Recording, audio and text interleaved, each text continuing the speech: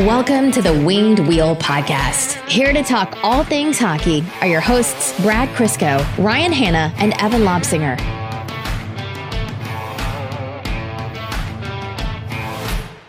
So this is our episode where we have our interview with Darren McCarty. And there is one point where I was silently celebrating by punching the air and fist pumping and giving Brad the finger the entire time. I won't spoil why. There's only one thing that could be, and everybody knows what it is immediately. But it is the greatest victory I will ever have won against you in this podcast. You said, cancel the interview. Cut the interview. Yeah, that was it. It was over. That was it. It was done. Don't worry. We'll get the next four-time Stanley Cup champion we have on the podcast. I'm reasonably certain will side with me. Yeah, it's just going to be Darren again, right? Yeah, that's fine. Yeah. Like, in all likelihood, because A, we've planned it, and B, yeah. I will hand deliver him the Reese's, and then he will flip to my side. Yeah, that's fair. Welcome to the Winged Wheel Podcast. My name is Ryan Hanna. I'm Brad Crisco. I'm Evan. I'm tired again. Can't help it, eh? Sunday. Oh, wait, it's Monday. It's Monday. Yeah, buddy. this is even more of my reset day because yesterday was not. Today is my reset day where I get my life back on track, and I was not able to do that yet. Did you fill yourself full of too much turkey and pumpkin pie? We had turkey on Saturday, and then yesterday we had lamb. So I'm very meated out. I'm full of meat. Evan's full of meat. October 14th, 2019. Evan, I am full of meat. Yes, very much so. A quick poll, ham or turkey? Ham. Which do I prefer? Yeah. Oh man, that's tough. If I have to have white meat, I'm a ham guy, but if I can get some dark meat from the turkey, okay, get into that. That's those are both the correct answers. So bad for radio because there's no argument here, but that's the correct answer. If you want to keep going down Thanksgiving foods, I have a hot take. Well, hold on before we get there, and I bet you'll know what it is. Turkey, as it's presented often, is dry and tasteless because people are A, scared of dark meat, and B, not real about how much work you need to put into turkey. But discovering dark meat was the best thing I've ever done for my holiday experience. So much better. It's like you have to pay more at Swiss Chalet, no free ads, to get white meat. I don't know why. What kind of sadist do you need to be to order that? If you're already eating at Swiss Chalet, you just take the food with more fat, right? Like you're like, I want this to taste as good as possible. Yeah. I'll have my lean meat at home. I'll go home and eat a can of tuna. Exactly. Anybody who's been bulking has done that. You don't have a lot of calories left for the day, or you've already eaten so many calories, but you need some more just lean protein. I just eat a bag of chips instead because I hate myself. Trail mix or almonds. That's where you get your dense calories, buddy. Cereal, like those high, like really packed in, like all honey bunches of oats. Good for that. I got a Costco-sized box of Vector on top of the fridge in case of emergency right now. Sorry, I'm not made of money. Jeez, Vector. Costco. Yeah, you buy 3 things at Costco, no free ads, and it's my bill has like 4 zeros in it. I'm like, what did I get? That's because everything there is industrial sized. Yeah, it's meant for a family of factory workers, all 400 of them. The only company in the world that I would give free advertising to is Costco. Thank God. Those $1.35 hot dogs and pops. Oh my God. Yeah. What's your hot take, Brad? The worst dessert on the face of the earth is pumpkin pie. Wow. It's gross. I don't get offended easily, but I am deeply offended by that. I ate gross. Guess how much of a pumpkin pie I ate yesterday? Use a percentage of a pie. 100. I ate... My family, there was 4 of us and a full pie. I ate 75% of a pumpkin pie. Your poor mother didn't get a piece. Between you my and mom your had dad? 1 piece. I had 4. And the 4th one was just because that's what was left. And I was like, well, it's got to go in someone's mouth. And I crushed it. Evan's trigger points. Pumpkin pie and Alex Del Vecchio. Now we know. Oh, man. Pumpkin pie. If you could inject it, I would. I'm not... I like pumpkin pie. I think it's pretty rich. I'm not so passionate about it where I'm going to be offended, but that's a hot take, Brad. Even smothered in whipped cream. I had someone try to justify, but pumpkin pie with whipped cream, it's so good. I'm like, if you have to justify its flavor because of what you put on it, it's not good. Homemade whipped cream, my mom made homemade whipped cream, takes it to another level. Well, homemade whipped cream on anything would just be a win. You can just eat it, which my father demonstrated.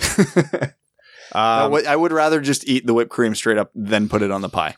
People aren't used to the food hot takes coming during the season. Yeah, this is peak July content. This is real Thanksgiving this weekend, though, so it's warranted. All right, look, I'm a big fan of Canadian Thanksgiving. I like when it happens because it also allows us to enjoy American Thanksgiving. Big bonus today. There's football. There's a Lions game on both Thanksgiving. Thank you to the NFL schedulers for that one. Very smart. And the Bills actually get an American Thanksgiving game this year. Don't they most years? No, never. Ever. I've never watched one in my adult life, and we get the Cowboys this year. Oh. Well, that's good because they just lost to the Jets. Yeah, so we got hope, buddy. Yeah, you do. This episode on the Winged Wheel podcast, we're going to talk about the Red Wings and their games, some specifics about their players in Detroit, their players in Grand Rapids, and of course, we're going to get to our interview with Darren McCarty. I first want to start by mentioning that this episode of the Winged Wheel podcast, of course, is brought to you by Labatt Blue and Labatt Blue Light. Celebrate with Labatt Blue and the Detroit Red Wings all season long. Find your specially designed cases of Labatt Blue and Labatt Blue Light at your local retailer to hashtag Selly on with Labatt Blue, especially when Zadina puts an absolute bomb into the back of the net with pure frustration. That was like a hardest shot competition. The way to celebrate that goal is with Labatt Blue. Labatt Blue and Labatt Blue Light, official Canadian beers of the Detroit Red Wings on this Canadian Thanksgiving with your favorite Canadian Detroit Red Wings talking heads. The Detroit Red Wings. I don't want to say it's been bad hockey because it's been... Well, they beat Montreal they beat 30 Montreal. minutes after recording our last episode. That was great. That was awesome to watch. I think that was the exact kind of game. When they win, that's exactly how they're going to win. That was it first win in regulation win in Montreal since 2007. Yeah. Chris Chelios was still on the team, I believe. Oh, God. Oh, yeah, wow. Like that was the person on the picture was Chris Chelios. That was the 07-08 season, right? Yeah. So do you know who would have been on the team that year too? Nick Lidstrom. Darren McCarty. Pavel Datsyuk. Darren McCarty. That was the greatest... No, 2002 is the greatest team assembled in the modern era in my mind. Yeah, that game was a really big highlight into a lot of things. First of all, the first big window into how well Abdelkader, De La Rose, and Helm are doing. Tyler Bertuzzi scored. Anthony Mantha scored his 6th, of course. Luke Glendening put in a 200-footer while falling down into the empty net to seal the deal. That's what true goal scorers do, Ryan. So remember, Luke Glendening has 3 goals. He has bomb into an empty net, absolute snipe high glove side, or some kind of backhand in tight. There's nothing else. He's doing it. Those are the 3. Do what you're good at. He's already got 2 goals. Anthony Mantha scored his 6th, and that was in his 4th game. Bertuzzi and Larkin connected for a goal as well. Darren Helm scored. It was a great all-around effort from Detroit, and the one thing I mentioned at the end of it was if Detroit's going to win games, this is how they have to do it. Can't just be Bertuzzi, Larkin, Mantha line scoring all the time. It has to be all of them contributing together. Or the whole team contributing up and down the lineup. Danny DeKeyser played a great game in my mind. Philip Hronek played a great game. Cholowski had a really good game. Philip Hronek's going to be a star. Yes. It's to the point now where you hear people who aren't Red Wings people talking about Philip Hronek. Like a lot. Yeah. It's not just I see his name in passing on this outlet or that website or this TV talking head. No. Everybody's all in on Philip Hronek right now, and it's wonderful. Oh, yeah. I think we mentioned not too long ago, like, is he Detroit's best defenseman? Yes. Is that even up for debate at this point? DeKeyser's making a case because I still think DeKeyser's a little better defensively than Hronek. Not by a ton, but I'll give him the edge there. But it's those 2 and then everybody else. I'm so happy that DeKeyser's continuing his strong play. Very, very happy with that. Makes that contract much more easy to digest. Yeah. You know what? You know how he's playing better? Because in the weekly conversations we see floating around the internet about the worst contracts on the Red Wings, how they're going to get rid of Abdelkader's contract or Nielsen or whoever, you don't see DeKeyser mention that anymore. No.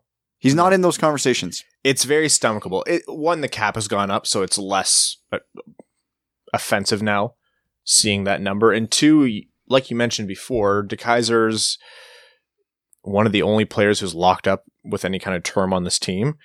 And if he continues to improve or at least regress back to the mean, then yeah, absolutely. Like, whatever. Your team is always going to have a couple guys that are going to be overpaid. Obviously, the Red Wings have more than a couple.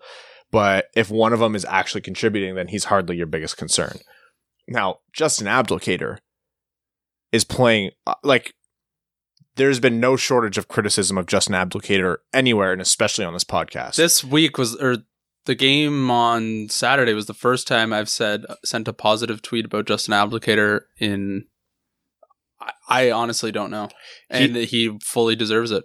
He absolutely does. That's the thing. Like, this isn't a fluke. He's not just playing with a really good line mate. He's not just accidentally on the ice for goals. Like, you look at the underlying analytics and you look at his actual play, like you deploy the eye test, Justin Abdelkader is playing really great hockey. Now, I think this is twofold. One, his deployment is smarter.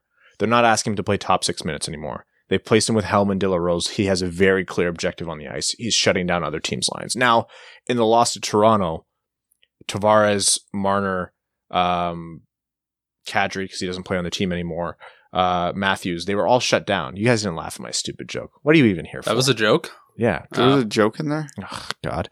No, but the superstars for Toronto were pretty much invisible. I think they had just as much opportunity, if not less, than Larkin, Bertuzzi, Mantha did. They were not factors in that game. Toronto's depth and talent down the lineup is what won them the game. Clearly. Yeah, but... Yeah, like, I didn't even... Like, Kadri was just invisible. That's a joke. It was... Evidence is, yeah, evidence but the same his joke. was delivered. Yours was just in this strange passing. That's how I... It wasn't good. Yeah, I know, man. It's okay. You can recover. It's okay. Do you know how many whiffs I've had on this podcast, Ryan? You got it. We're just like balancing out here, man. I thought you said wife's at first. I was like, just one, right? I'm still leading in that category. Yes, you are. Evan? I've no. I don't. No, Justin Abdelkader is legitimately playing great hockey. His deployment, like I mentioned, is one part of it, but two, he's changed something in his game. He's not trying to be something he's not. You know where he's really effective?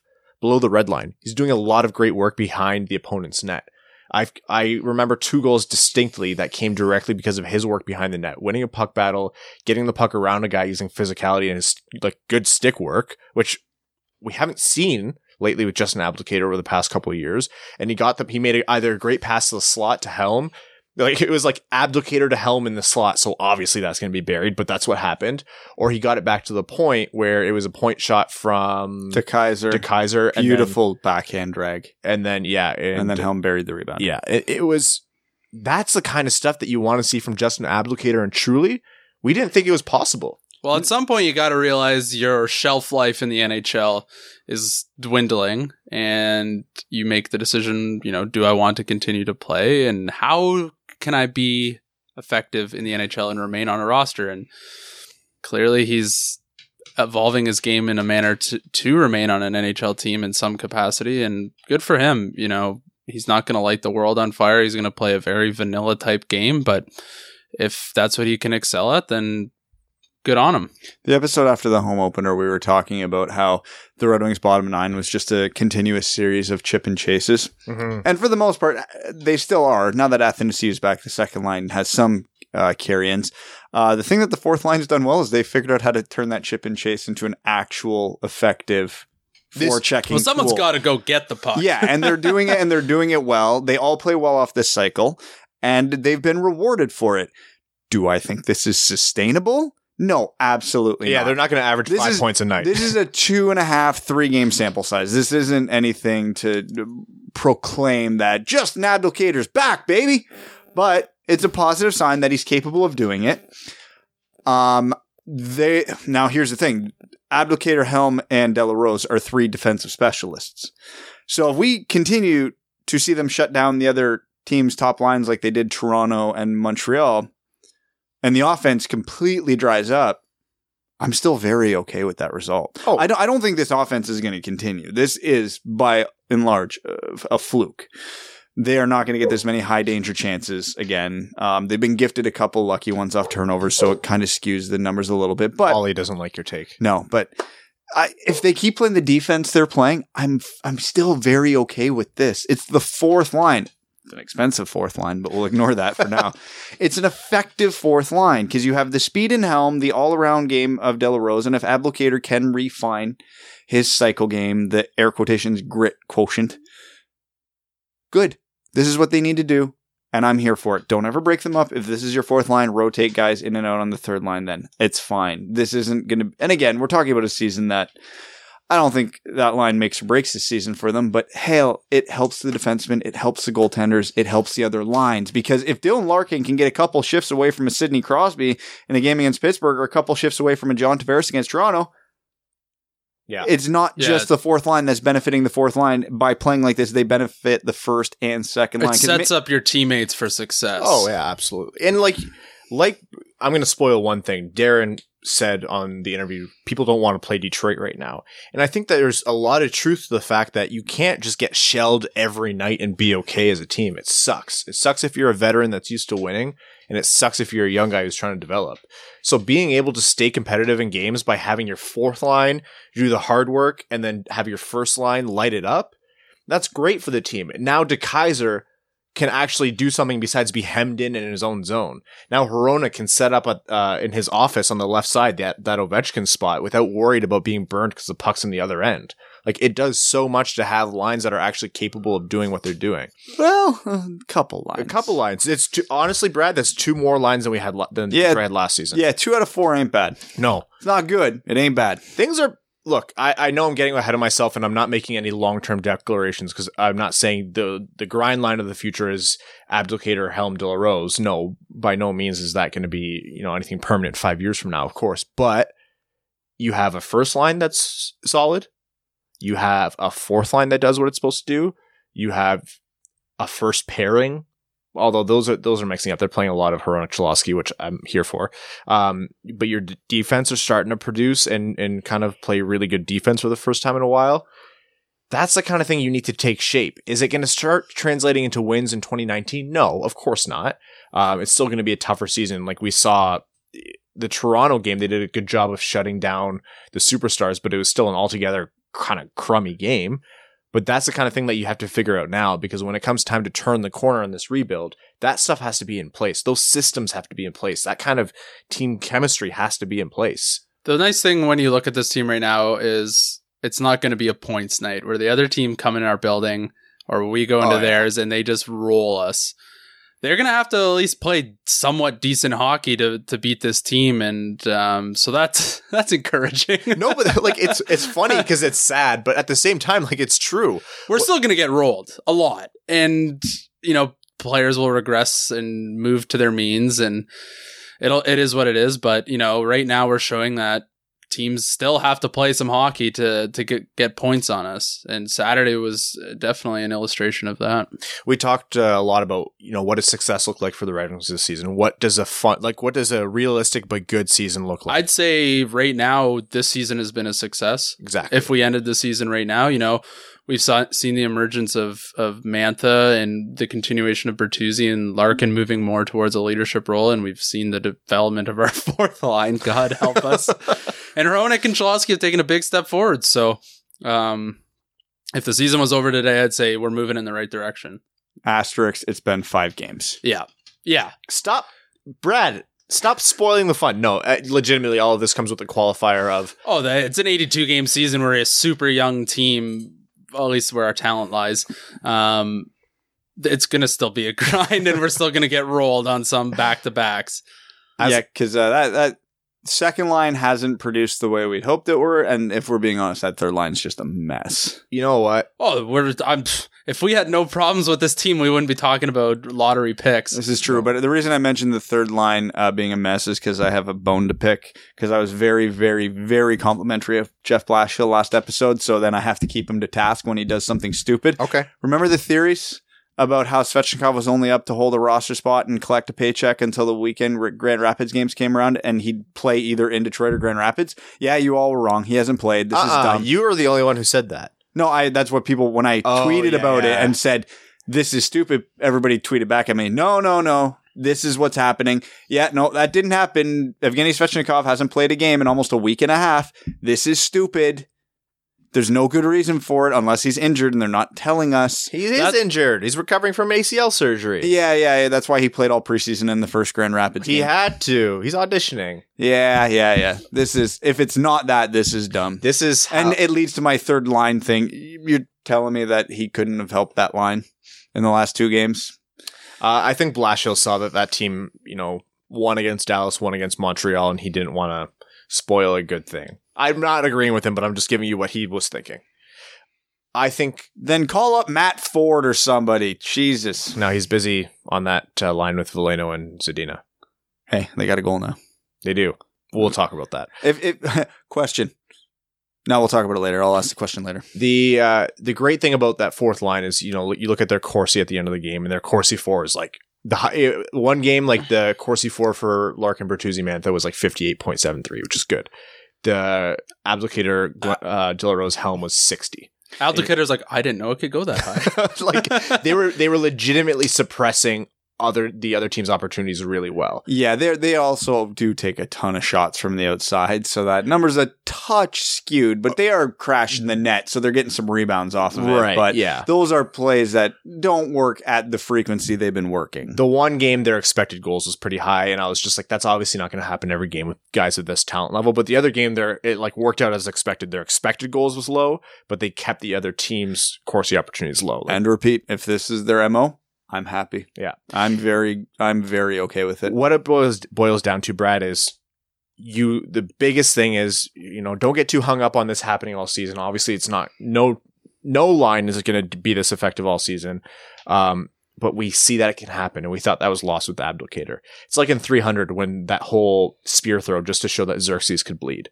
Like we show that this, the worst version of Justin Abdulkader has a chance of fading away, and he can actually make himself into an effective player. Whatever he's done in the offseason and whatever he's doing right now, he needs to keep doing. Something changed in him, whether it's just the deployment or he worked with a certain skills coach or he worked on his skating or whatever it is. Something changed and it's been effective. And that it's been 5 games, we know.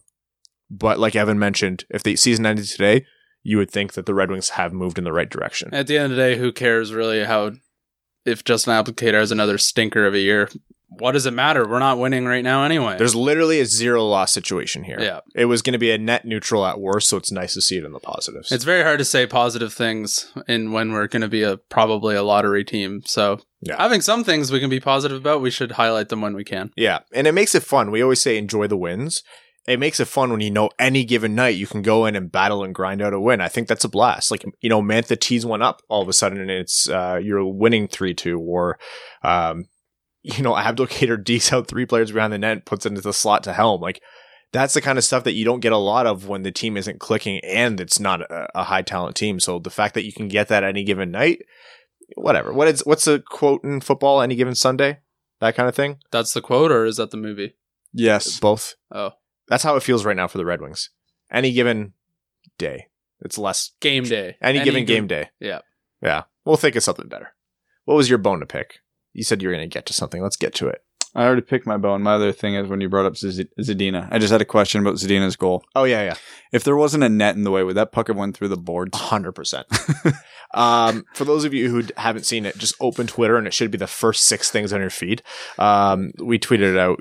GR Griffin's Nest also tweeted it out. Basically, there was an offensive opportunity. The puck bounced around the crease a little bit. It came out into the slot just as Zadina was coming into the zone. Oh, it was basically like the hardest shot competition in the NHL, except there was a goalie in the way. Yeah, you wouldn't have known it. He skated in as fast as he could from the blue line and blew one by him. I went to AHL TV and went frame by frame, and I still can't see the puck after he shot it. I can see when he shot it, and I can see after it was in. You didn't see the puck. You just sensed the anger in that puck flying through the air. There was a great disturbance in the force. If he can't pick the corners, he's may as well just put everything he can into it and blow one by somebody. He put that one right in the top corner on the high glove side. Even if he put that one center of the goalie's chest, I think that thing is still going in. I was going to say, do we not want to check the goalie's chest? There's a good chance it just went through his chest cavity and came out the other side and we haven't noticed. Ryan, don't be ridiculous. A puck can't travel through a goalie. It would have hit the goalie and the puck and the goalie would have went into the net. Look, that's true. That's one of Newton's laws. It's true. That's the 4th one, right? There isn't a 4th one. There's only 3. There is now. Evan exists to murder my jokes. God is real and Evan. Jeez, don't hang out with good looking people because they'll just kind of remind you of all the crappy things about yourself, like how I'm not funny. No, that Zadina goal was legitimately months of goalless frustration, just outlit it into one shot. You even saw as he was celebrating. He tilted his head up and went, "Thank God." Because he didn't score in any of the development camp games. He did not score in Traverse City. He did not score in the preseason. He did not score in the Griffins opener. This dude had like 8 goals. So counting preseason and scrimmages, he hadn't scored yet. He was your goal scorer. That is not good. No. That was an 0-4 to end all offers. Look, he had a good prospect tournament. He had like 5 or 6 primary assists or something. I think he led the tournament in assists, if I'm not mistaken. So Zadina and Patrick Laine, same path this year? Yeah, Laine is what, 3rd in the league in scoring right now? Yeah, almost all of those points are assists. Fine. Yeah. No, good players adapt. Adapt or die, Billy Bean. Yeah, Zadina, it was good for him to get that one. Obviously, he handled himself well in interviews, but you could see the frustration on the ice. So it's nice to kind of open that one up and hopefully the floodgates start for him. This, in my mind, does need to be his season to step up. This is about that time where players from his draft class, if you're going to be part of the bulk that makes the NHL, this is the year where you make the NHL or you do what you need to do to make the NHL. So there's 68 games in the AHL per season? I don't know off the top of my head. Okay, well let's say there is. He's on pace for 34. That's all right. We'll take that. There's some minor Red Wings news as we were recording the Darren McCarty interview, so we'll get to that before we actually cut to the interview. Alex Biega is playing tomorrow for the Red Wings on a pair with Dennis Cholowski against the Vancouver Canucks. It's nice of them to put him in against his former team. Yeah, it's nice they're actually letting Cholowski play in Vancouver this time as well. I knew that was coming. Yeah, that's fun. That's going to be a motivated pairing. It really will be. I hope this is just like Cholowski's. It's just as specialized if he got to play last year. Cholowski's going to have a goal exactly like Zadina's. Oh, yeah, absolutely. He's just going to walk into one. No, it's good because Cholowski's from the area, for those of you who don't know, and Biega was traded from Vancouver, yep. And he was a fan favorite there. He's very similar to what Joe Hickens is to Detroit, so it's good that they'll be on a pairing together. It's nice that Blashill's... He might be doing it for hockey reasons, which he should be, but it's nice that they're being paired together. I think it's a fun little thing in an otherwise maybe stinker of a season. So I'm assuming Eriksson and Daly aren't ready to go, and Madison Bowie hasn't been good, so I'm fine with this. I maintain. I'm not sure Eriksson will be good to go again. Nah. Vancouver is Tuesday night, 10 p.m. Eastern, because it's a West Coast game. Oh, I got practice at 8. That works out so well. The next game or the next podcast we have will be Wednesday or Thursday, but the Calgary game, because they're on a West Coast or a Canadian road swing, is at 9 p.m. So we'll be recording that episode before the Calgary game. So only one episode or one game before next episode. I think it's safe to say we'll probably go Thursday because I don't think we'll go 2 days between episodes. Yeah, that's true. Right. Forgot Canadian Thanksgiving. It's Monday, Ryan. It's second Sunday. Sunday, the sequel. Last thing I want to talk about. Hirose Athanasiou, Glendening. I think Glendening has looked good. I think that line needs to be a little bit more defensively responsible. I think they've been pretty poor defensively. A lot of the lapses that have come not from defensemen have come from that line specifically. Basically Detroit's middle six is what's hurting right now. Maybe Athanasiou should be a winger. Shocker. Is that the easiest way to fix it right now? Just flip to center on that line? I mean, you could literally just flip Athanasiou and Glendening. I would maybe try to... Well, okay, here's the thing. That line is effective when they're effective because Glendening is just doing whatever's asked of him. I think Hirose and Athanasiou do have some natural chemistry. They've both not been perfect. Athanasiou was hurt to start the season. Hirose is still within his first 20 games as a pro. He's a rookie. Yeah. So that's going to take some time. Athanasiou he had a breakaway against Montreal, so he's still getting his chances. They've had their moments. They've been by no means notable, though. Or it's almost like they're rusty and a rookie. Yeah. I mean, Glendening has been notable. It's the worst buddy cop movie ever, but anyways. I think Glendening's legitimately been one of the best players for this team. Yeah. I can't get over how good that guy's been. He's an athlete. Absolutely he is. No, they've not been great, but again, it's 5 games, so you won't hold it against them too much. I think the biggest thing, is just get Athanasiou back to wing. I know they're only doing it because they have to right now. They don't. They have a centerman on his line. Yeah. Yeah, it's dumb. I'm trying to find reasons here, but maybe I Sometimes things just don't make sense. No. But if they did, we'd have nothing to talk about. Okay, would flipping Glendening to center be any better? Because then you're putting a lot of offensive responsibility on him, right? Like, is that actually... Well, just like Glendening eat up the defensive zone and let the wingers kind of roam a little bit.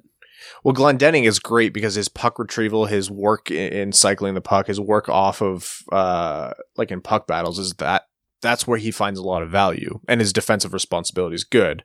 But that line as a whole, I'm trying to pull up their Corsi here. Yeah, not great. Relative Corsi, geez. Relative Corsi of -20 relative Corsi of -31.45%. Not good. For example, Bertuzzi Larkamantha has had positive 28.7. And this is the Toronto game. Gross. And Abdelkader De La Rose Helm had positive 10, essentially. So you can see the vast difference there. Well, something's got to change. It will. I'm worrying. I worry that either the top line or the fourth line are going to change in Blashill's blender. But again, 5 games, you're going to see different combinations no matter what. So I guess it's time to see what comes next. We're in the experimentation phase of this team's trajectory to winning at some point down the road. It's the sandbox. Tinker away, whatever. It's the sandbox here. You've watched The Simpsons, right? Mm-hmm. You remember that episode where Mrs. Krabappel showed Homer and Marge Bart's cone of ignorance? That's the Red Wings middle six right now.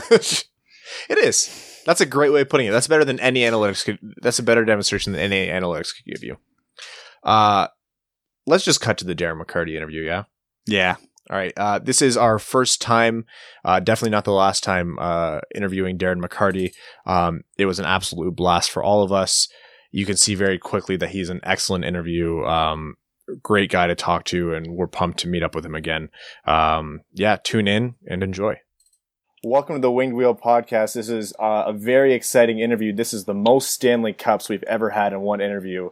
4-time Stanley Cup winner and your favorite grinder, Darren McCarty. Thank you so much for joining us today, man. What's up, fellas? Absolute honor. I love what you guys are doing, and thanks for thinking of me. Yeah, appreciate it. And right back at you. Your hosting a grind time is absolutely phenomenal. We were just talking about before the show your interview with Drapes was great because, you know, he introduced himself as the director of amateur scouting, and then you just blew right past it and had him open up it back in your time together with the Red Wings. So what you're doing is awesome as well. Well, I think that's, you know, also too, grind time with Darren McCarty. I tape a new episode every Wednesday, and, you know, not only do I have conversations with former teammates, like you said, Chris Draper, Chris Osgood have been on, but, you know, all different music, comedians, all different stuff. And it's just sort of things that I like. So if you're a fan of mine and, or if you're a fan of some of these other people, I encourage people to do that. And the one thing with I'd ask you this, because I found it very intriguing, is the way that Chris Draper broke down drafting Maurice Sider at number 1, the thought process and everything that goes behind it. I think that was very educational to when you watch the draft table and there's phones being picked up, that it's really, there's something going on last minute. There's decisions that have to be made on the fly. Everything's not in place, you know? So I thought that was, something that people could check out if they want to get a little insight. So I enjoyed it. So when Drapes was talking to you about that draft process, what difference was there? Like, is that a wildly different process than what you guys experienced when you were playing, when you got drafted, or when your teammates got drafted? Does it feel like it's more involved now? Yeah, I think because the game is so much more global and it's so much more, you know, back when I was drafted in 92, I got drafted as the 19-year-old. I was the first 19-year-old to go 46 overall to Detroit. So the things are different back then. I remember the interview process. The one thing that I found intriguing is that Drapes said that they asked when they come interview, say, I'll talk to you. And Moritz Seider was the only guy that every team interviewed, so that's a little interesting behind the scenes that he was on everybody's radar. That too, and Drape saying that he was over and he was going to catch a game in Germany and like in, the dog days of the season or whatever. And he thought he didn't have any Red Wing stuff on. He thought he was just going to slide in. And there's 7 other teams that were there for the Division 2. So nobody slides under the radar anymore. I tell everybody out there, if you're good enough, you will be seen, right? There's no more hiding Holmstroms in Northern Sweden or Datsuks or, getting the Lidstroms in the 3rd round. Like, that's just not going to happen. So the difference is that it just comes down to, there's a lot of talent available. What are you going to build? And I think that when you look at the Detroit Red Wings, having Steve Yzerman come back, the culture, it's just culture means the way that it's done. And you look at the young guys, you look at the Larkin, the, Bertuzzi, Mantha, Anthony, Roenick. And then you look at that line of De La Rose, Helm, and Abdelkader right now. As they're producing some points and playing good hockey. So that's guys are competing for jobs, and it's tough. It's going to be tough because they're going to lose games like they did at home against Anaheim, and unfortunately, like they did against Toronto. But they're going to be going to Montreal and win. They're going to be in every game, and when they learn how to be consistent, then they'll be dangerous. So nobody wants to play this team. Don't get it twisted. Nobody wants to play the Detroit Red Wings because they're up and comers and they're unpredictable. Circling back to your junior career, Darren, just because looking at your stats here when you were with Belleville, you said you were an overage in the draft because that year you absolutely dummied the OHL, 127 points, 177 penalty minutes. What I want to know is, at what point in your career, in your junior career, did you realize what type of role you would have to take on to make the NHL? Did you know you wanted to be a grinder? Was that always the way you played? With the stats you were putting up on Belleville, obviously the offense was there. Where was your mindset at around that time? When I moved away from home when I was 16 and played junior B, the biggest influence in my career was a guy named Brian Drum in Peterborough, because he played in the minor pros and he was coaching the team, and I moved in with him, and they pretty much said, if you want to make it to the NHL, you have to do one thing better than 99.9% of the rest of everybody. And for me, it wasn't going to be scoring. It was going to be playing physical. So, if I wanted, and I didn't mind it. I found that I was actually good at it and enjoyed it. And so it was always the same. If you look at the same, it's a simple recipe back in the day because the game was different.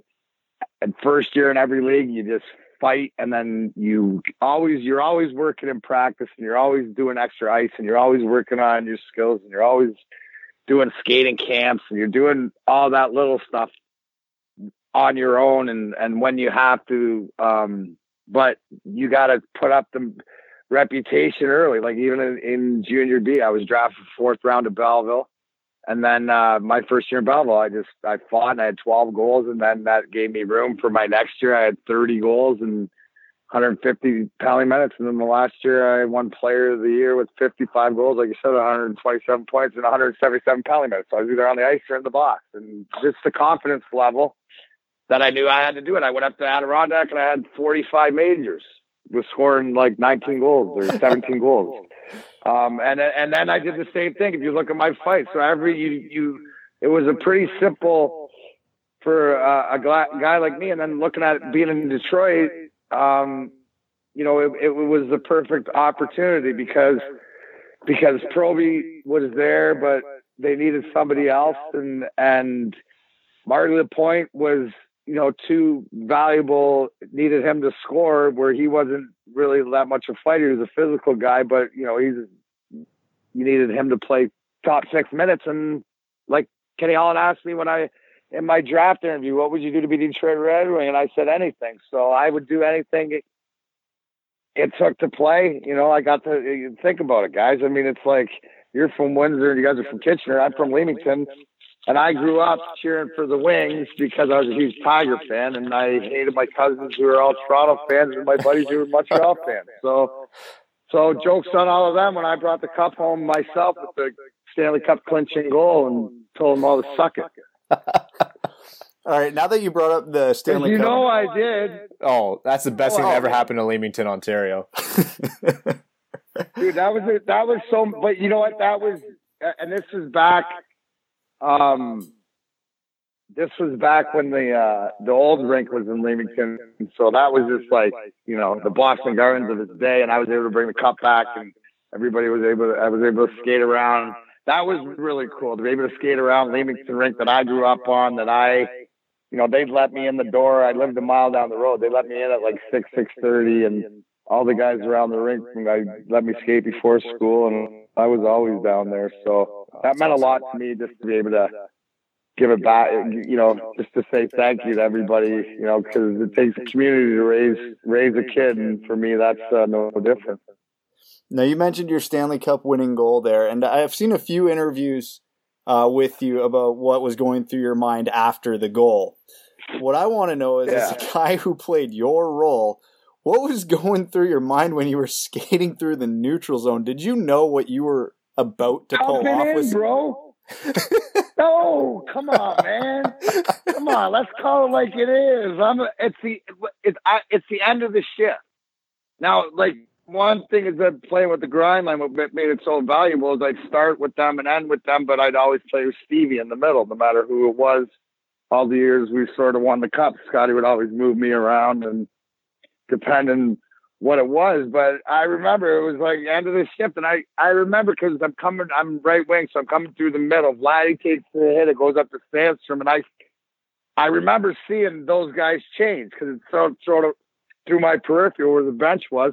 I got the puck, and I see, I don't know what's meaning at the time, but I see one guy back, and I'm like, all right, dump it in, get off. And I went to dump it in, and it sort of fucked, you know, it just like, I don't know.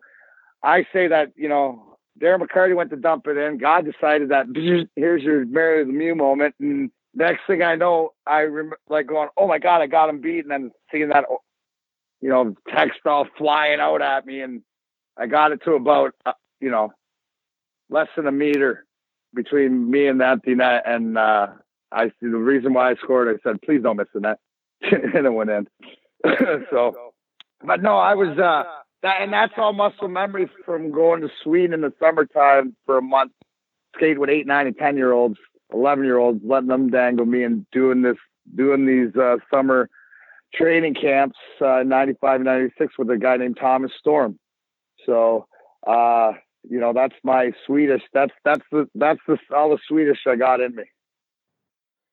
Darren, I want to take it back to when you first got to Detroit. Who was the guy who kind of took you under the wing and taught you the pro game? And who was the type of guy when you walked in the room, you're like, holy shit, this is X player? Who are those two guys? Well, the holy shit was Stevie, obviously, but Paul Coffey. You know, like Paul Coffey was holy shit. And then, you know what, like Proby, Sheldon Kennedy, I mean, they were great. Steve Chason, who I knew, but the one that always has until this day, no matter what, has been Dino Ciccarelli. So he's always been like a sort of big brother, and through a friend of mine, I can honestly say since like 1992. And you know, what a great guy. Plus, I get away with talking to him like he doesn't take the way I talk to him by anybody else. So I feel pretty special that he takes the shit that I give him, because that's just the way the locker room works. So, but you know, we a great team. But Stevie was always, and it always was. And then I'll tell you how it grows is because it's amazing. Then you get on the ice and you see like Fedorov, and then you see when all the Russians came and you practice against them. Nick Lidstrom just never ever made a mistake. You play against Chris Pronger and Rob Niedermeyer and be happy you didn't have to go against Nick Lidstrom in practice, because Nick used to just embarrass you by doing that handcuff drill that he'd stick that stick into your hands and then you go limp. I mean, and he'd laugh at you and he'd just continue to do it. I mean, look at the guys we practiced against. So games are easy for us. Well, that's how you ended up scoring that goal in '97. It's because you had to go against Nick Lidstrom. So coming in on Yanni Nienema must have seemed easy. Yeah, because thought it was Nick Lidstrom, because every time I go down, the best play I can do is dump it in, but he usually knocks it out of the air anyway, and I get yelled at. So, I mean, you can't win with these guys. So you were mentioning a lot of the crew when you first got into Detroit was with Proby and Kennedy, and that's just a crazy group of guys. So my favorite story to hear from most players in your position is, what is the best chirp you heard on the ice? Oh, God. This is the best one ever.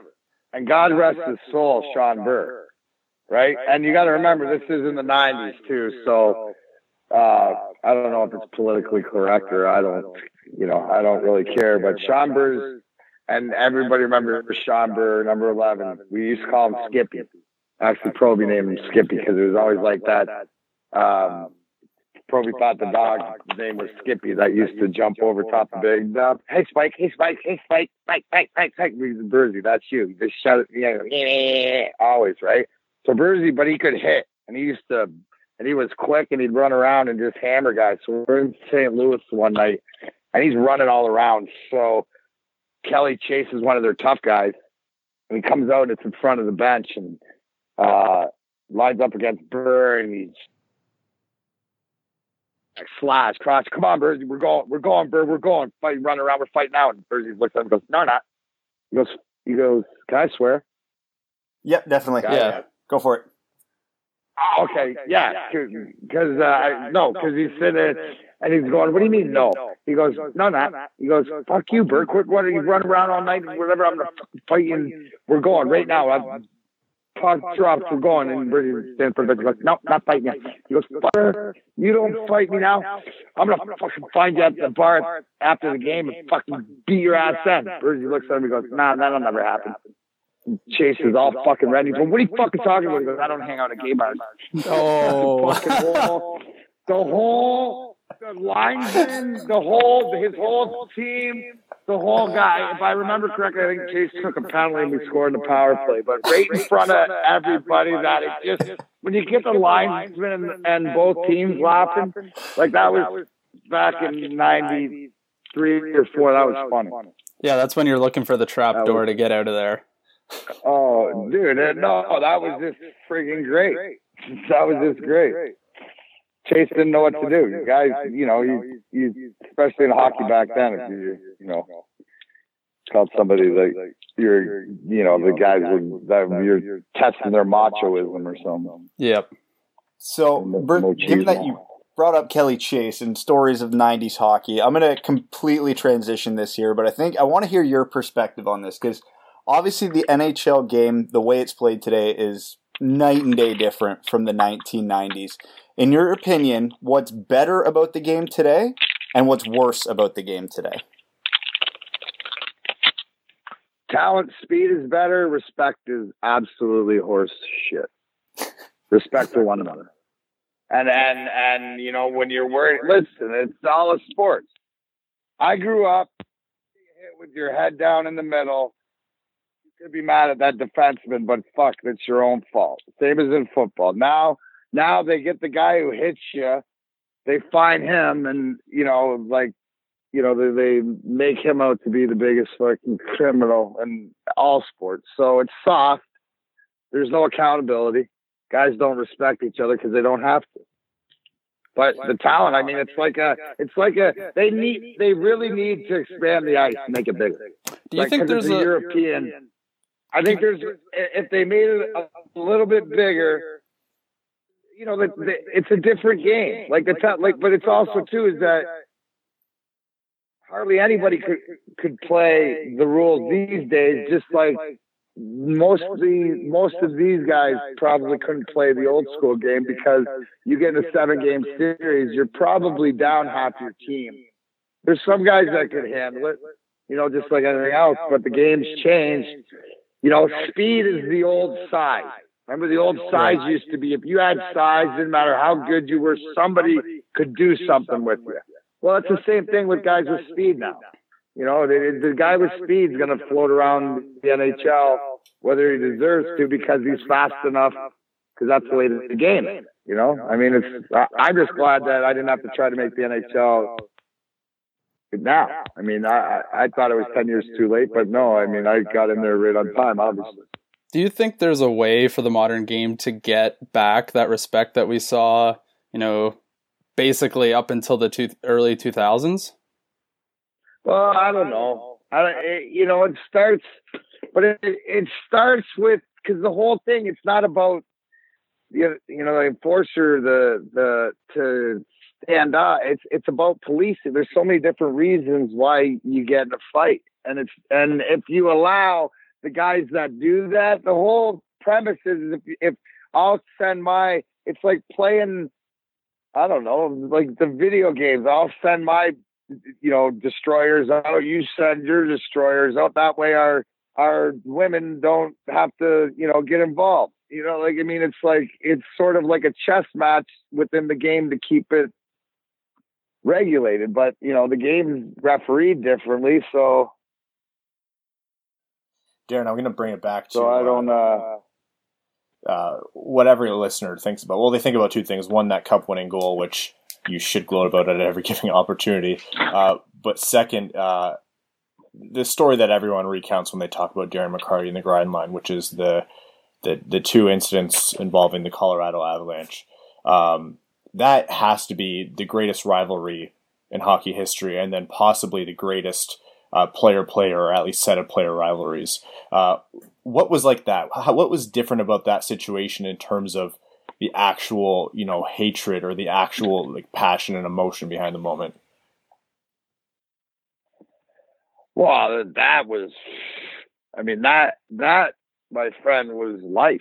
That was way beyond, because it's I don't care. Things happen in life, things happen in sports. That that you regret or but you have to have respect for your fellow human being. The biggest thing, obviously, hit him from behind or something. Where Claude Muse said you wouldn't have heard of Chris Draper if this didn't happen, and he didn't apologize. That's taking it a little far, bro, because that's the whole that people don't realize. I do this slapstick comedy tour. I travel around telling these stories and doing comedy. And people, do you realize that not only was my centerman, it's my best friend. I'm the best man in this guy's wedding.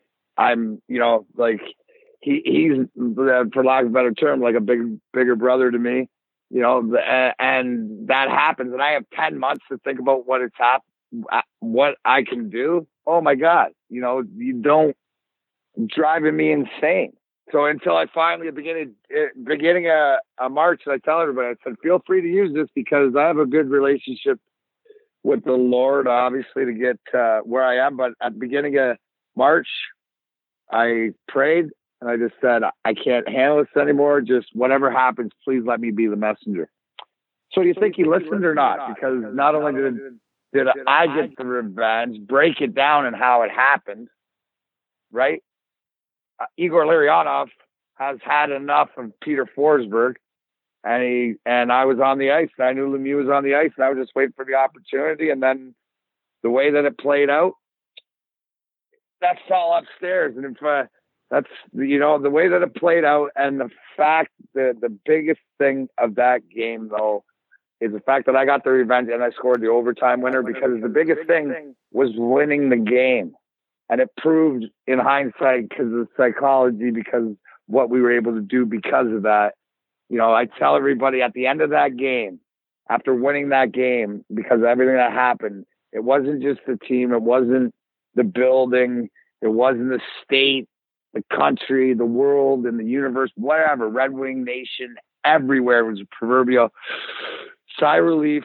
It's going to be all right. I don't know what it means. That's the same thing that I felt watching Steve Yzerman get announced as the GM. It's going to be all right. That's the same sort of thing. And,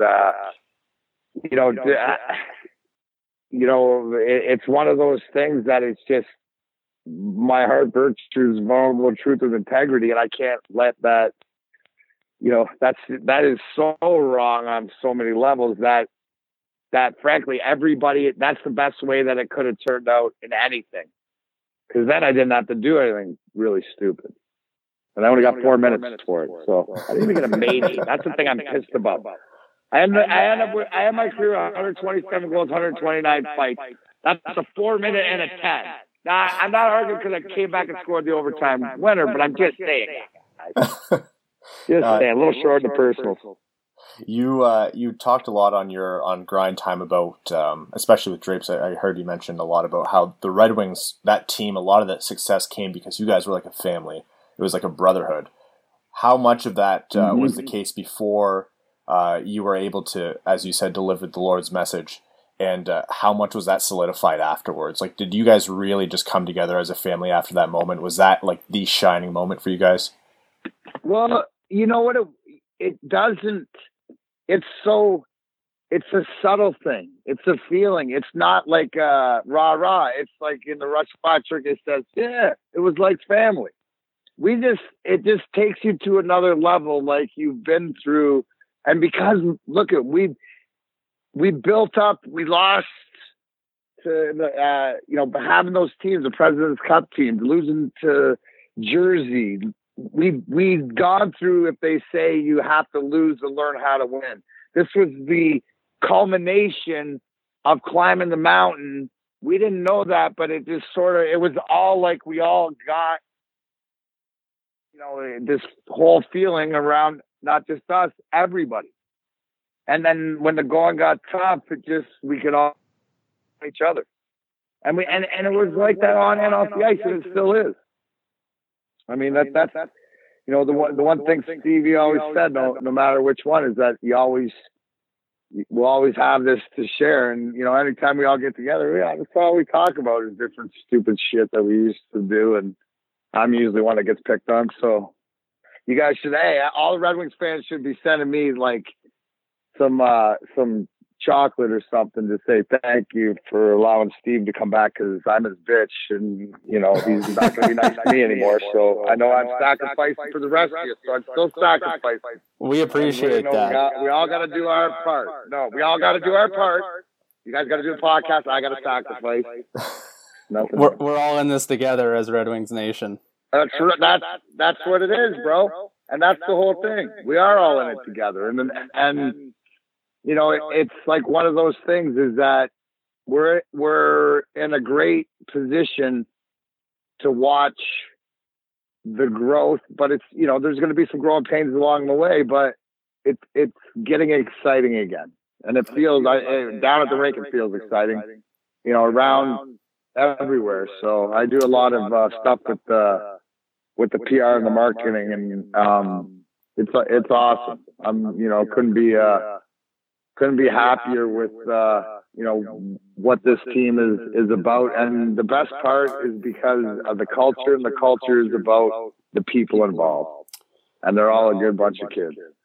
Yeah, definitely. That's important. And that's important. There's not an asshole in the bunch, and that's where it starts. Yeah, what other similarities do you see between this growing core that the Red Wings have now and sort of the teams that the Red Wings had prior to winning the Stanley Cup in the 90s? Well, you see, it's almost like the role defined, and then you can't win in this league without a great 1-2 punch or it's got to be some sort of, how in baseball they say if you're strong up the middle, meaning pitcher, catcher, second, short, center fielder, that's sort of where they make it. In hockey, you try to do it, you start it up the middle, and with your centerman, you look at the centerman that they have. I love the fact that I heard Paul Wood say that what they did, and you see it because people want to see it in goals and assists and stuff. No.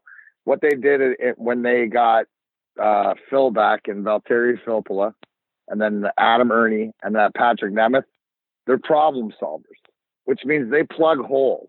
And that's what you need. You got to almost like figure out what you don't have, but it's like defense and it's that all around game that you need. And you need the role players like that. I say to everybody, I'm going to sort of perk up and get excited.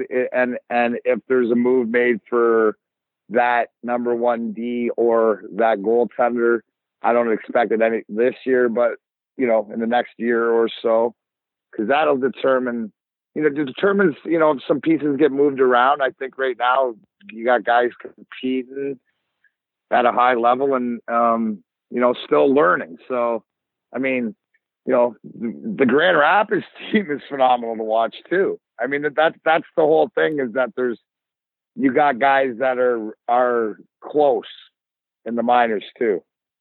You can see, you got to be excited because you can see this team sort of, developing. All right, Darren, we have some questions from some of our listeners here. We picked out some of the good ones. From Garrett TV, he says, "Hey, DMAC, how do you feel about the current implementation of video replay in coaches' challenges? Is it a necessary evil, or do you think it undermines the spirit of the game?"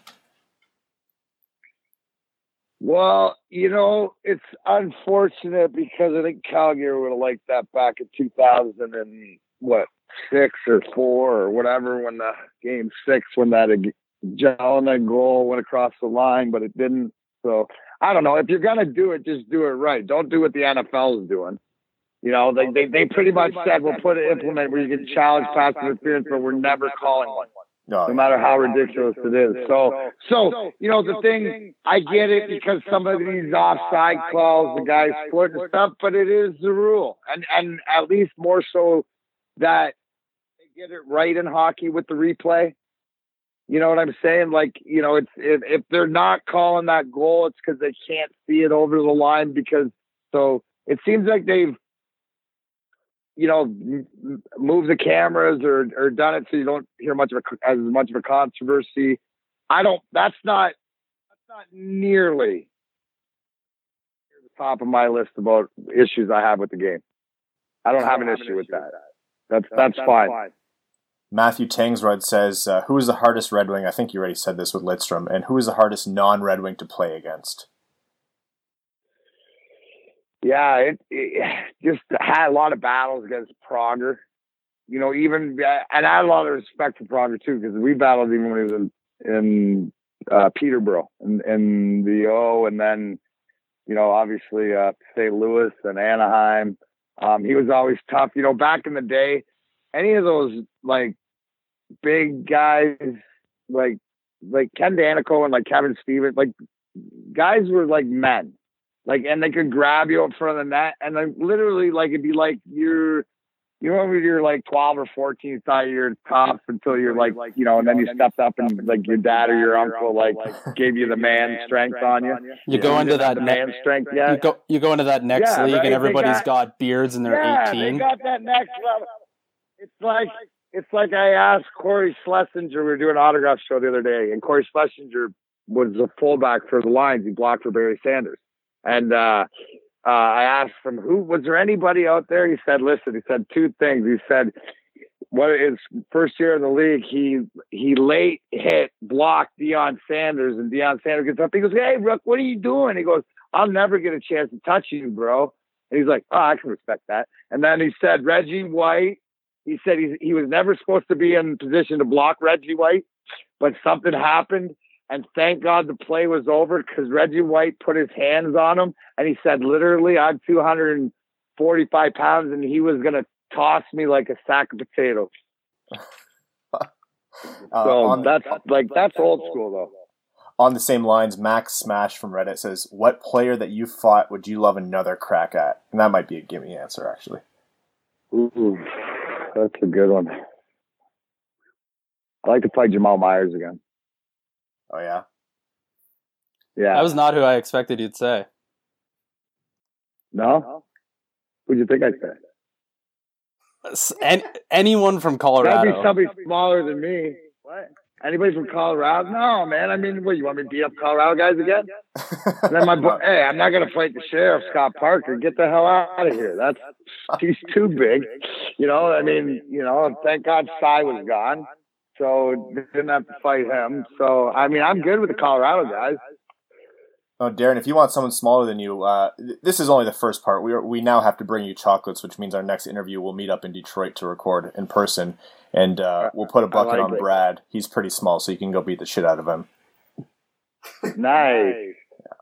Nice. That's okay, but I get paid to do that shit. So I mean, I don't get paid enough anymore. That's what I tell everybody. Either that, or you get 3 shots and either knock me out or kill me, and then it's my turn. And you never get a punch. You'll never get a punch off, bro. I've only had one guy ever in history actually try to take a swing. I had to lay him out, and I said, "Oh, dude, off the ice." What? That guy's a fool. I'm not gonna let you hit me. You're gonna cock, and I swing on you, and knock you out, and then tell you I'm sorry, I'm a liar.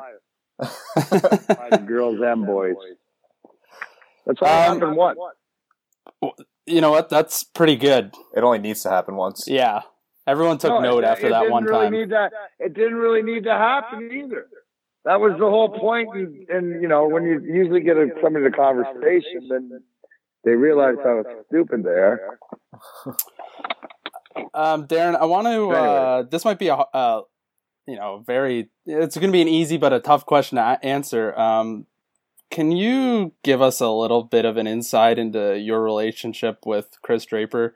Obviously, everybody knows you two are part of the grind line together with Kirk Maltby, and Drapes was one of the guys who helped you get back into hockey. What does Chris Draper mean to you?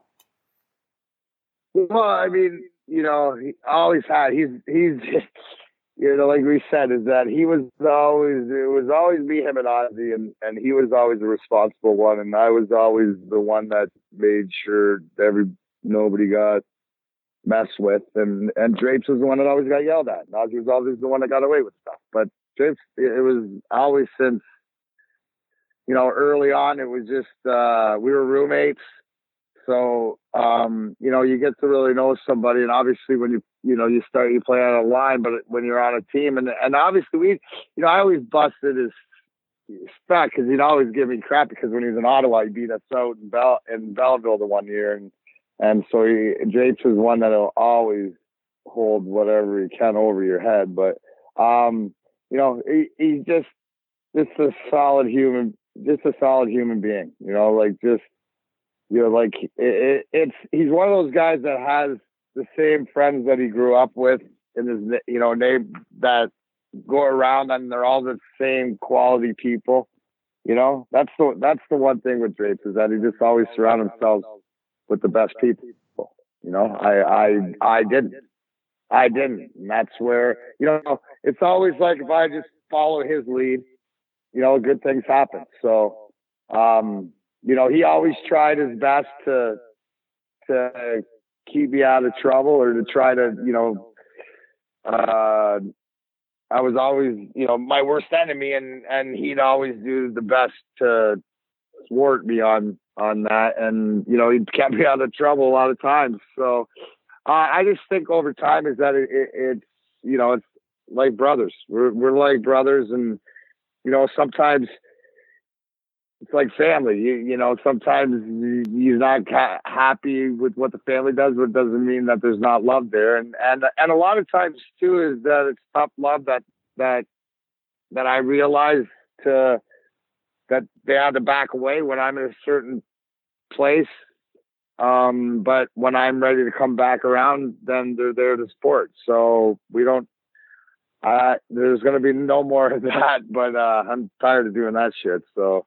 I'm in a good place now, and it's through help of Drapes, especially coming back to win that 4th cup and do it with those guys. And then just, now in life, sometimes people don't be afraid. You gotta, I always say it's that look in the mirror and that self-awareness of are you be honest with yourself no matter what. And that's when I was able to do that, and the people around me that know me the best. So, You know, that's what it is. And think about it. Why wouldn't they, when you spend the most time with all these guys, you know, and some of us, you know, even more so, you know, because that's the thing, is the grind line was just as close as anything else, because it would always be Joey and I, and then Maltz and Drapes, and then we'd all hang out together, and there'd be Ozzy. All right, Darren, one more question here. You know, talking about your relationship with these guys, obviously growing up as a family together, who is one player that people might be surprised to know, you know, had a big personality or was a big partier or oh my God. No, the funniest guy, well, the two guys, I'm going to out the GM of the Montreal Canadiens, Mark Bergevin, as being one of the funniest teammates. I would say he is probably physical humor. He does some funny stuff, and he's a character and a great guy in the dressing room. And another guy, goalie, who might be the greatest third goalie of all time, Kevin Hodgson. I mean, I think Scotty kept him around because he was so great in the dressing room. And he would, like, he could imitate any goaltender in practice. So he was so funny because he'd be doing play-by-play as the play would be going on in practice. And, you know, like, Scotty, shut up, Ticker. You know, like, sorry, Scotty, you know, come on, Ticker's hot today. You know, like, I'm going to get him on the podcast, and I'm going to get Ozzy and Drapes on too, because it's just guys, like, our dressing room was young and old, but it was all together in different ways. So, those guys were funny. Speaking of goalies, you had some time playing with Dominic Hasek, and by all accounts, he's a bit of a quirky kind of guy. He's a nut job, bro. What? Give us something about him. He's a lunatic, dude. He's a lunatic. Dude. He'd have us take slap shots in the slot at his head, and he'd be like heading them. Oh, hi. Oh, he was crazy, bro. He's the only guy I could ever see get a Gatorade towel around his waist. Fucking Skeletor. I mean, seriously, you see this guy a towel, and you wonder that he could take a step and break a bone. I mean, and then you see him out there, he's Gumby. Like, because I'll say, like, bar none, the greatest back-to-back goaltending display was Game 6 and 7 in the Western Conference Final in 2002. He shut Colorado out there 2-0 and home 7-0, and made everything. He was really good when he was on. Like, and he had his own style, but he practiced it. Like, he worked hard at it. But he was a lunatic. All right. Grind Time with Darren McCarty. If you guys haven't heard it yet, you can find it wherever you get your podcasts. DarrenMcCarty.com as well to go check it out. Darren, like I mentioned, we owe you some chocolates. So next time we'll meet up in Detroit, and we'll do this one in person. Thank you so much for coming on today. All right, boys. Reese's peanut butter cups, baby. Or if you're coming from Canada, you better bring some of that Aero chocolate over. I don't care who's got it. Don't pants it or anything. Just say you got a chocolate bar for D-Man. We have our ways. We'll get it into America. All right, Aero, right? Aero. Yeah, that's it. How about that? So do you guys like? And I don't realize it as much because they actually got ketchup chips over here now, but they still don't have Shreddies. Oh, and I don't know if I can find an Aero bar. You so I don't know. You might be the only person I know who's asking for Shreddies to be brought somewhere else. Really? Oh, you guys don't like Shreddies? I'm a big Shreddies guy. Come on, man. Shreddies and brown sugar? Oh yeah, that's not bad. You guys don't want to make it to the show, do you? God, that's it. Raisin Bran and Shreddies with brown sugar might have fueled like box after box. Oh, that's why I didn't. Fueled me when I was younger. Not enough Shreddies. Yeah. That's it, buddy. Reese peanut butter cups, Aero, Shreddies. All right, thanks so much, Darren, and until next time. You got it. All right, thanks, guys. Darren. Thanks a lot. Welcome back. That was Darren McCarty. grind line legend, Red Wings legend, 4-time Stanley Cup champion, and on my side about the offside argument. More importantly, the messenger of God. Just a great dude to talk to. Really. That was the best answer to any question we've ever asked in an interview.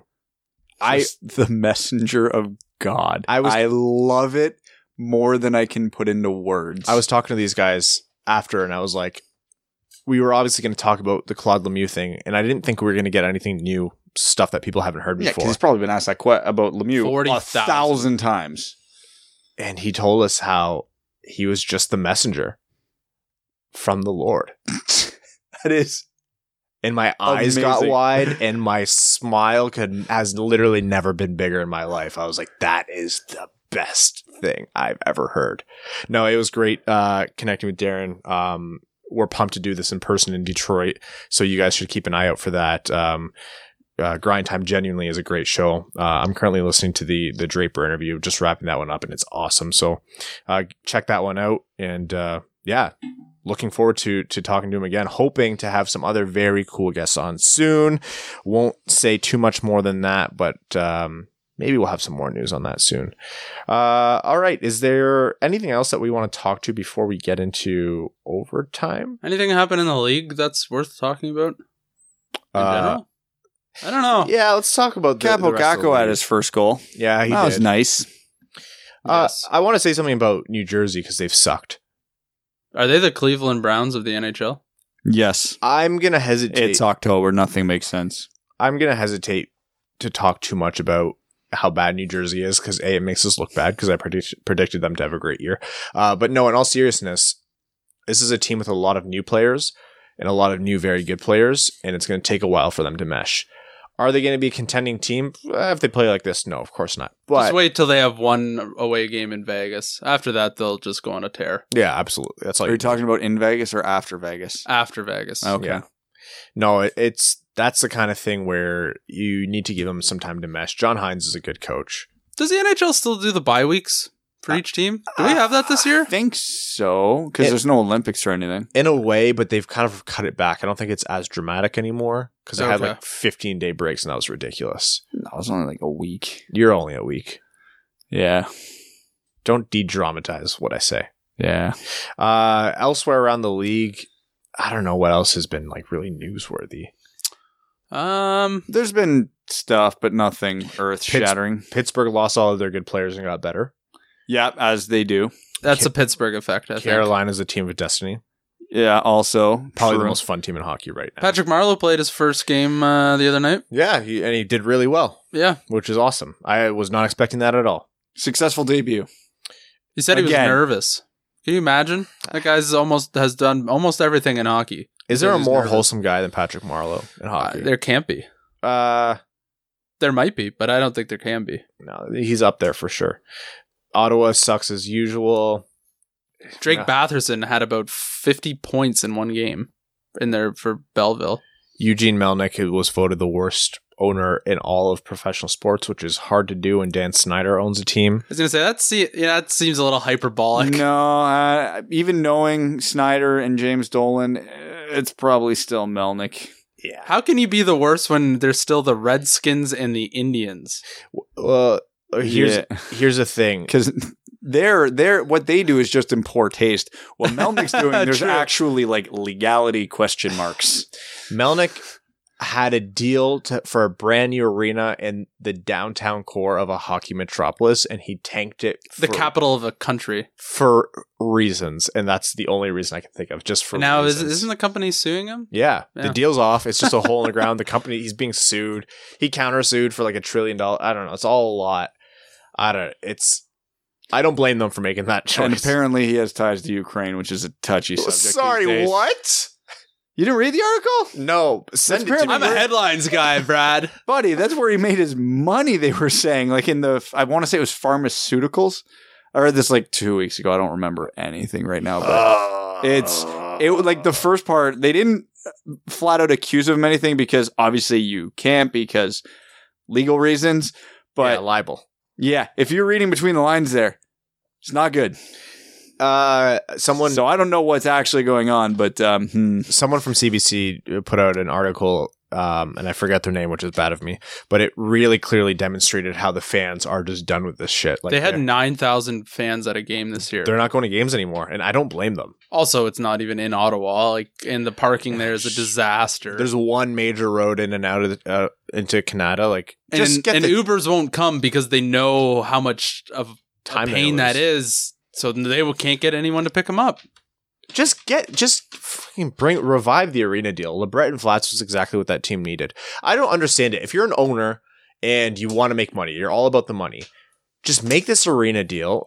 Cut it with the public funds. You're not going to get them. Do what you need to do. The value of your hockey franchise. It would have blown up. And he's already made a killing on this team. Blow up the value even further. Sell it before the arena is even built if you want. I don't care. The intrinsic value is going to go up. Oh, yeah. Cash out if you don't have the liquid funds to actually pay for it. And then you're done. And obviously, I'm no economics major. I think they have like 4 very high-profile job openings that they can't fill. Like, I don't think they have a president of hockey operations. They ceased the search for the time being because they can't find anyone. Come on. No one wanted to do it. They said they couldn't find anyone viable. No one wanted to do it. You know how many people said no? That's a bad way of saying no one wants this job. Because everybody wants a job like that if you have any inkling in the hockey world. Fine, I'll do it. Good for you. Honestly, good for you. I'm sure I'll make tens of thousands of dollars. Maybe. We are going to get into overtime. Overtime is sponsored by Motor City Garages, a family-owned and operated business with over 25 years of experience in the custom garage interior industry. They offer multiple custom garage options, including epoxy flooring, module tile flooring, cabinets, overhead racks, wall storage, creating a viable fourth line for your NHL hockey team, and car lifts. They're servicing Metro Detroit area and have plans to expand. So, Motor City Garages, park in style. Patreon is where we read out our comments from fans, listeners around the world of hockey. We start off with Patreon supporters who have been absolutely amazing. Guys, there's another jersey giveaway soon because you crushed our goal of 200 patrons for this episode or for this podcast. So thank you. They get their comments read out on air as our way of saying thanks. Matt McKay says, "Good day, guys. What a start to the season. Got a fantasy question for you. If you could have any active NHL player in a wing sweater, who would it be?" Also, like on your fantasy team? Wait, what? If you could have Red Wing? any active NHL player in a wing sweater, who would it be? Oh, who would I? Connor McDavid? No. Oh, yeah. Okay, I'm going to say for my fantasy team then. You go first though, Ryan. Got a fantasy. By the way, I don't understand that question. Like, are we saying on our fantasy team on the Red Wings? From the players on your fantasy team, who would you most want to see? Leon Draisaitl. Mine is very relevant today. I would personally like to thank David Pastrnak this afternoon for his I was wondering who had him. 4-goal performance, so I will take David Pastrnak. Brad now knows what that feels like. Right? Yeah. Catch up, Ryan. Yeah, you're next. Sorry. Oh, man, that's tough for me. Yeah, David Pastrnak. Do I go David Pastrnak or do I go Gary Price? Pastrnak. Yeah, contract matters. Pastrnak. Man. Okay, I've got 2. Would you rather have Ryan O'Reilly or Mark Stone? Mark Stone. I think Mark Stone's a top 5 player in the world right now. Hey, I won last week. Okay. I did not. I won't say who I lost to. I'll say Ryan O'Reilly. Also, what did you think of Howard's failed center ice save the other night? Oh, let's talk about that. Okay, that was bad judgment by Howard, but you want to know why he hesitated? Because he wasn't expecting Madison Bowery to get burned so badly. That was Mikheyev who scored, right? Yeah. He is sneaky fast. Yeah, he is, but Bowery had a head start and wasn't even pivoting. He was already skating the right direction. He got toasted. Mikheyev is a bajillion times faster than Bowie. Interfere with him, you know? You got to do the Hasek like pads into the skates and just let the guy fly. Yeah. Thanks for all that you do. Love the show and hope it keeps growing. Cheers. Thank you, Matt. Craig Kibble says, "I've spent some time thinking about contracts lately, trying to come up with a different approach on how GMs could value talent. Here's what I came up with. Pay any forwards $1 million per 10 points. Defensemen get $2 million per 10 points. I didn't really have a great metric for goalies and decided to just stick to $9 million for a starter and backup. Here's our roster based on last year's stats.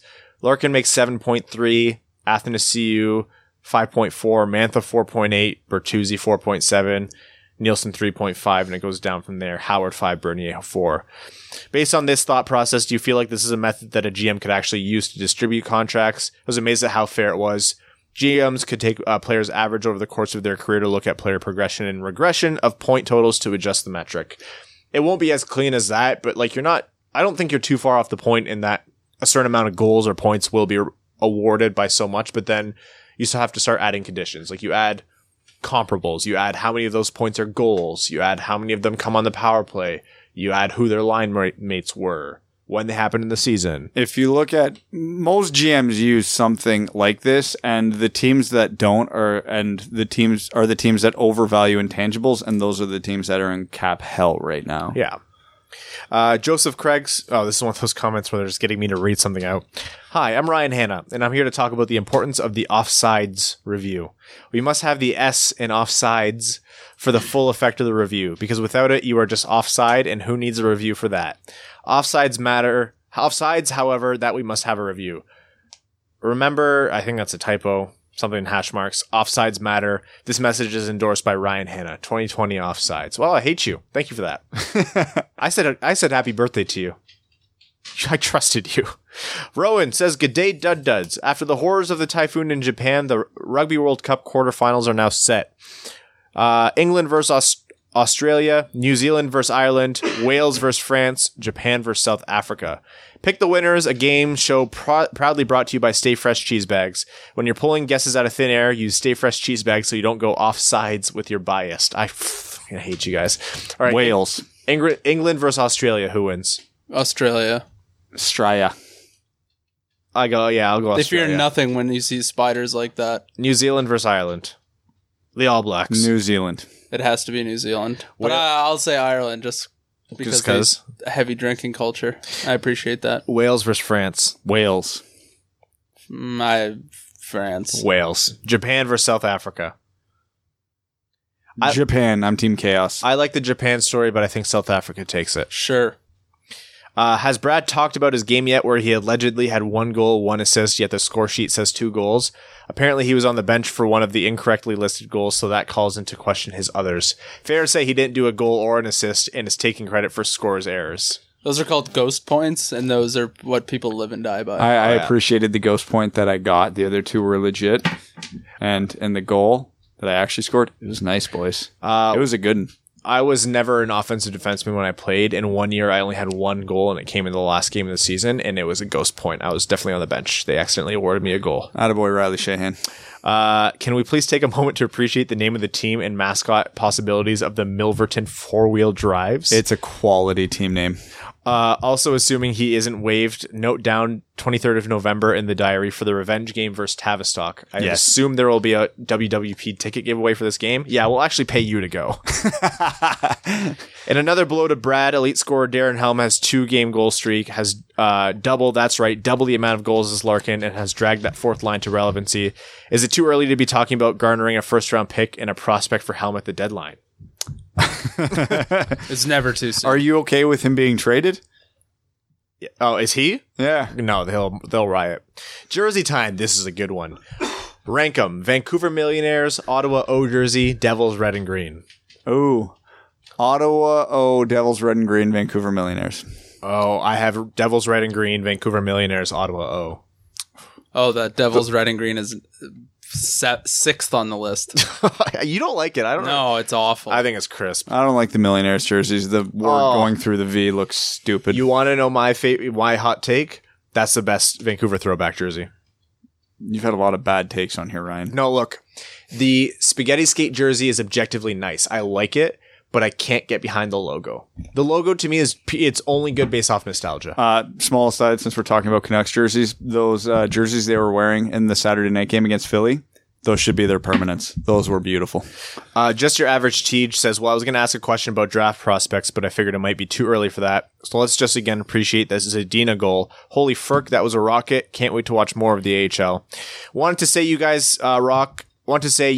Seeing you all at the meetup rocked. You guys are keeping me sane in the hardest part of my schooling right now. Anyway, Stay Fresh Cheese Bags. Keep at it, Teej. It was great meeting you, man. And hope to see you at the next meetup. Ian Grant says, hey guys, I'll keep this short. Brad, you're going down this week in fantasy. That's all. Thanks for what you guys do. That's what I'm playing? Yeah. Thank you, David Pasternak, because I'm currently kicking ass and haven't even had a goalie play yet. Justin Klinsky says, boiled bread, offsides, go Pack, go. Oh, go Lions. I didn't realize what I was reading. Go Lions. That game starts in like 30 minutes. Mark Burnham says, hey boys, long time no comment, but I'm still here lurking. At the risk of being overly warm and fuzzy, I just want to say that you guys did a great job this offseason. Holy frick, it's almost like you know what you're doing now. Wish I could have made it to the meetup and home opener, but my girlfriend's brother rented a suite at the Tampa Bay Carolina game in Raleigh that afternoon and invited us down. Good game, 4-3 Carolina win in OT, and being in a suite for it was a cool experience. Carolina is a legit team, and that arena was loud. That is like the top of my list of arenas I want to go to. Vegas is top of my list. I would put Carolina right now and then Vegas. Don Mitchell says, please settle the debate. Which of the following players get inducted to the Hall of Fame? Marleau, Kessel, Chara, Bergeron. Chara and Bergeron are locks. Yeah, they're locks. Marleau, again, if he breaks the all-time games played record, I'd say yes, but again, it's not the Hall of Very Good, but hell, if Guy Carbonneau can get in. Kessel, it depends how long he can keep up this point trajectory. I think he's got a better chance than people give him credit for. I think he's super close. He may not be first ballot, but I honestly think Phil will be in the Hall of Fame. If he, I think it's the same thing. If he continues, has a couple more 30, 40 goal seasons, you can't ignore that. He has his cups. He has the goals. There was like a decade streak where he was the highest scoring player in the NHL. Like not every season, but like cumulative. I'm excited for the debate because generally the people who hate Phil Kessel are the same people who overvalue Stanley Cups when talking about Hall of Famers, and Kessel has multiple. Mm-hmm. So the debate will be fantastic. Let's have a little more fun. What will the Wings record be this week? At Vancouver, at Calgary, at Edmonton. I'll give them a 1-2. We're gonna finish 1-1-1. Yeah, that's what I was going with. 1-1-1. Thanks, boys. Don. And I'm going to get back to Don in just 1 second here, actually. Joseph Fournier says, stay fresh cheese bags. In regard to the long Patreon comments, I'm an adamant supporter of freedom of speech, and I'm totally opposed to character limits because... Bastard. He cut off his comment to make it look like I censored him. No, I went... That is some next level trolling. I love it. That is actually one of the best ones. No, I went into the Discord after to chat with you guys, and it wasn't an idea that like we were set on, and you guys like made it clear, like you're like, no, you love connecting with Patreon comments, and sometimes they'll be longer. So yeah, like we're not going to cut those off. We love that this is a problem that we're having. So I'm just going to cut you off. Yeah, it's going to be a problem that we're going to keep having because we love you guys and you're what makes the show. Talking about Don Mitchell, he brought us this gift at the meetup, and it was this beautiful wood carving of Gordie Howe's signature. You won't see it in the YouTube videos now, but once we have the studio set up, we're going to feature it either on the table or in the background. It's sweet. It is absolutely awesome. I was just like, I was speechless. I've never seen anything like that before, so it's super unique. And it's very, very well done. Yeah. And then I asked him about it, and he told me the whole story behind it, and I had him email me so I can read it out. In the fall of 2017, and this is from Don's perspective, my father had a severe heart attack that required him to have quadruple bypass operation. Odds of survival weren't great, but thankfully he pulled through and is still with me today. However, with successful surgery and rehab time in a hospital room, there comes hospital bills. Once home, he couldn't go back to work right away and became stir crazy, not being able to do much without feeling exhausted. He's a retired FAA air traffic controller and a U.S. Navy veteran that took an interest in sports and working with wood. He practiced woodworking for around 20 years and became pretty darn good at it. For Christmas, I came up with a gift idea for my friend. I tried to take the autograph on my signed Yzerman jersey and create a stencil for my father to attempt to cut out, not knowing if he'd be able to willing or able to try. He was so bored that he jumped on the opportunity and created a gorgeous Steve Yzerman autographed out of American oak. My friend loved it so much that he posted on social media, and almost instantly he had comments demanding to know where and how they could get one. Fortunately, through word of mouth and social media, we used the money raised to slowly eat away at hefty medical bills. They have a Facebook page, guys, called Timber Graphs, one word. Check us out. Give us our page a like. How do you spell graphs? Is it Graft or graphs as in like a graph? Graph, like GRAPHS. Okay. Look up Timber Graphs, and there's some awesome ones. There's the number 5 made up out of all the 5 autographs of the Russian 5 players, which is like, I'm looking at it and it is beautiful. We have the Gordie Howe that he gave us, or Gordie Howe one that he gave us. There's Steve Yzerman. There's Sidney Crosby. Like, they do a bunch of these, and they're all absolutely gorgeous. There's Lidstrom. Yeah, those are sweet. Yeah, and we have a Gordie one. Guys, go check out Timbergraphs. Message Don for sure to get one of these things. We're going to feature it in our episodes, and we're also going to be giving these away in the future. It's for a good cause, and Don's a great person. We met him. He was one of the winners of our ticket giveaway, so that was absolutely awesome. Yep. Any little thing we can do to help, we are more than on board with that. All right. That was this week's episode. I hope you guys enjoyed everything. I hope you enjoyed the interview with Darren McCarty. I can't wait for the next time when we're going to have him in person. It's going to be way better because he's going to be chock full of Reese's and Arrow. Yeah. And Shreddies with brown sugar. And we won't have a time limit to cut him off for. So thank you all for tuning in. 4-hour episode. Yeah, it will be. And I'm here for it. In the middle of you and Darren talking, I showed Evan my phone and I had typed out, imagine a podcast with just Darren and Brad. It would never end. No, it wouldn't. And it would just be two people interrupting each other the entire time. This is the song that never... Hey, I don't think I interrupted Darren once this time. No, because he dominates the air. Yeah, there was times like we would pause and we're like, and then he kept going. We're like, okay, good thing we didn't say anything. Yeah. We want to thank our name level sponsors, Sky Carcass, Luke Johnson, Arjun Shanker, Clayton Van Dyken, Mike Reed, Langabeer, Matthew M. Rice, Sean Levine, Matt McKay, Kaylin Wood, Jacob Turner, brand new name level sponsor. Welcome. Charlie Elkins, John Evans, Antonio Lupu, Ian Bush, new name level sponsor. Welcome to the Dub family. Rob Thiel, Craig Kibble, Stan Olson, Ryan Lewis, Mike DiLoretto. I believe Craig is also a new name level sponsor. Hannah Lee, Simon Anderson. Welcome all. Did I say Ryan Lewis? Thank you all so much for your support. Jersey giveaway coming soon, guys. Hope you enjoyed the Darren McCarty interview, and we will see you on Thursday. Thanks for tuning in to the Winged Wheel Podcast. Be sure to check out wingedwheelpodcast.com, where you can subscribe to the show on iTunes, Spotify, or wherever you get your podcasts. You'll also find links to other ways to support the show, such as Patreon, official podcast apparel, and more. And don't forget to follow the show on Twitter at Winged Wheel Pod. And of course, the hosts at Brad Crisco, at Ryan Hanna WWP, and at Hockey Town Evan.